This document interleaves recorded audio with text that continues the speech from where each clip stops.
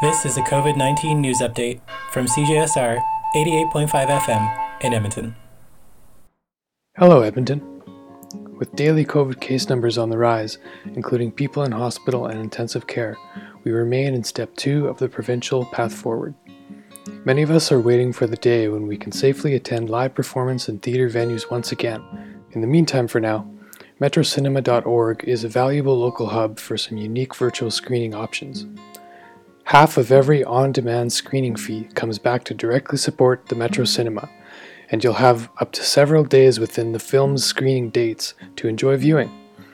Also, by keeping an eye on Metro's webpage and the news section, you'll notice any potential upcoming special dates, such as the Popcorn Pop-Up, where you can pre-order and pick up candy and beverages and popcorn to delight in at home. For CJSR, I'm Jordan Rule.